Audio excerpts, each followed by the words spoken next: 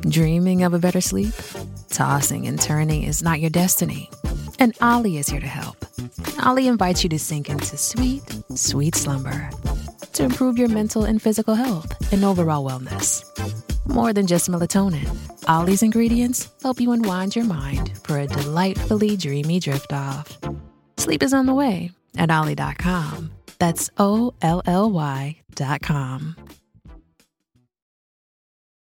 Does Monday at the office feel like a storm?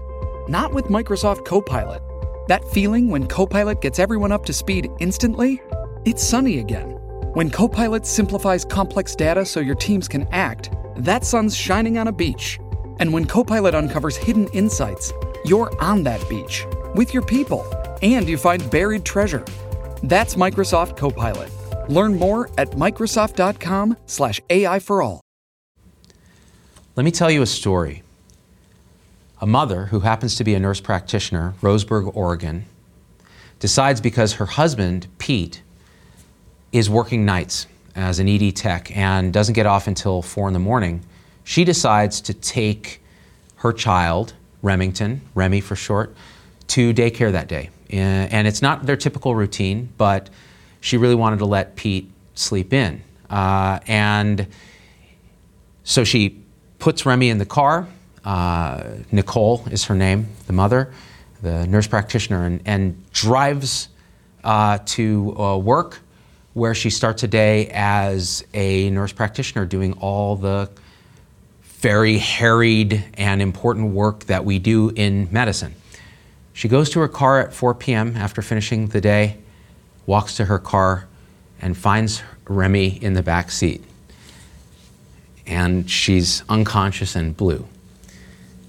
And apparently went back in and screamed to the rest of the staff. And we who work in medicine can imagine what this is like.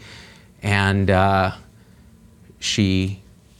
Remy was taken to the hospital, where the staff know who she is because Pete is an ED tech.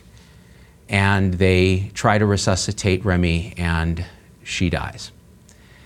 And when she was arrested, Nicole told the police that she thought that she had dropped Remy off at school, but she hadn't. And when she saw her mistake, when she went to the car, that's when that thin wall that separates all of us from hell itself fell down. And your reaction to this horrible tragedy. Look, I'm a father. I have 2 little girls. Tom and Logan are both parents or parents to be on my team. And we talked about this yesterday. And our reactions were so different that it said something very important that I wanted to talk about today. I felt like this could have happened to me. I am so distracted a lot of the time, and I'm so type A that I run on my prefrontal cortex. I'm always planning and strategizing, thinking where I'm going. And our underlying reptilian brain, that basal ganglia underneath it, that's wired to do things unconsciously, like drive, go through routines, go through patterns, often will run on autopilot unless it's overridden. Tom and Logan immediately felt the outrage that many feel, like, this mother killed her child through neglect. And I felt this could have happened to anyone. It's a mistake in how we're wired, and now this is the worst possible thing that could happen to a family. And how we see this case says a lot about how we're wired. So Nicole's clinic, Evergreen Family Medicine, supported her wholeheartedly. Most of her community supported her wholeheartedly. The president of the clinic wrote a beautiful thing on Facebook talking about this case, and ribbons were put up around town. At the same time, people in the community called for her head. They wanted to see her hanged. They wanted to see her rot in prison. They went around and pulled the ribbons down. Who's right? Let me back up for a second, because what you think about this says a lot about who we are as human beings. This has actually been studied. this distraction where children are forgotten in cars. As a parent, it seems inconceivable. All our evolutionary drives are programmed to prevent us from letting our children come to harm, and yet this happens to 30 to 40 children a year. And it's been looked at. Who does it happen to? Is it the drug-addicted, mother who's abusive? Is it the abusive father who's an alcoholic? It's professionals, it's dentists, it's pediatricians, it's rocket scientists, it's blue-collar truck drivers, it's men, it's women. It happens to all of us. How? What is going on? Well, it turns out this was entirely rare. Almost unheard of decades ago. And then something changed. We required that children sit, instead of in the front seat next to their parents, in the back, in a car seat. And not only that, but we said infants of a certain age, toddlers, that car seat should face backwards, away from the parents for maximal safety in the event of a collision. This was a compassionate decision based on science to protect the most children. But what it did was it allowed the way we are wired as humans to fall into a problem where a flaw in that wiring can be exploited if all the mistakes line up at once, like pieces of Swiss cheese where all the holes line up. And let's talk about Nicole. How did those holes line up? Nicole is a nurse practitioner. She's, by all accounts, a wonderful clinician and a wonderful mother. And if you look at how she works, like many of us in healthcare, she's probably a type A who's very planned out, whose prefrontal cortex that does our strategizing and our planning and our conscious awareness tends to really be in control. What happened this day? She was tired. There was a change in routine. Normally Pete maybe takes her to the daycare, takes Remy to the daycare. On top of that, she probably had a very busy day scheduled and was running through in her prefrontal cortex all the things that could have happened that day that she needs to plan for as a nurse practitioner. Remy probably fell asleep and wasn't making noise in the car. There wasn't crying, there wasn't laughing. There was just silence in a back-facing car seat. Well, what happens? The reptilian basal ganglia that evolved hundreds of millions of years ago, we share with lizards, took over because her frontal cortex was busy and fatigued and automatically drove her to the clinic on autopilot. We've all been there. If you tell me you've never driven on autopilot, you are lying to me. So, she ends up at the clinic. All the Swiss cheese holes line up. Remy doesn't make a peep.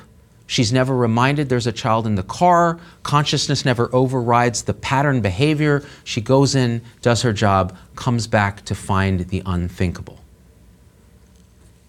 Now, when you look at the actual people who've had this happen, these stories tend to align. These are not people who are intentionally neglecting their children. They are not bad parents. They are not stupid. They are wired in a certain way, and when all the factors align to take advantage of the flaw in that wiring, tragedy can happen. Now, is it normal for us to feel outrage? Yes. Is it compassionate of us to feel outrage? I've talked a lot on the show about empathy versus compassion. Empathy is feeling someone else's pain. If I feel Nicole's pain as a mother finding her child dead, I'm going to act a certain way. But I can only feel one person's pain at a time. And not only that, but I'll tell you, I wanted to do this show yesterday from my phone at home, and I couldn't do it because I was too emotional about the topic. And why was I so emotional? Because I felt Nicole's pain. But then I read an article on kidsandcars.org, which you must read, and I will link to, called Fatal Distraction. And it talked about the science behind what was going on. And it also talked about the experience of finding the children in their cars. There was a little girl who they found who had pulled all her hair out before she died. And when you think about that, when you feel that, that's empathy. And look, I can't even hold it together, and I'm trying to teach. How are we going to make rational decisions when we're that emotional? What is compassion? Compassion is understanding the pain of the child and of the mother and feeling love and concern and the desire to alleviate the suffering. So what's the compassionate answer to the fatal distraction that comes from us being wired the way we are? First of all, it's to support Nicole. And that's what I want to do here. I want to support everyone who's lost a child in this way. It is a personal hell that you will never recover from, and that is a horrible punishment. Putting you in jail is not going to make it better. I think we can show compassion by saying, this is how we're wired. Why can't we have sensors in the back of the car that go off when a child is left in the seat and you close and lock the doors? They tried to make them mandatory with a law, and the auto industry lobbied against it because it would add cost and complexity. Maybe we need to have a teaching for new parents where we say, you know what? This can happen to you, because it can, especially if you're type A and you rely on this frontal cortex to run your life. Well, when that fatigues, you're going on autopilot. Maybe we need to check every time in the back before we close the door. Maybe we need to leave something we need next to a child in the back so that to open the door and get out, we have to go next to the child and see them there. Maybe we need a mirror on that back headrest so that we always see in the rear view what's going on in the back of our cars.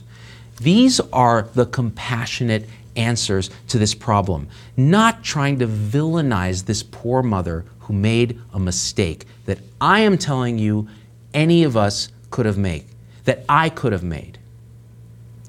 So please, if you want to help, share this video with people you care about, with new parents, with old parents. Lobby for change. Maybe we need sensors, maybe we need systems that are better. Support people like Nicole who've lost something so important. And always check the back of your car before you close the door. Because if you think it can't happen to you, you're wrong.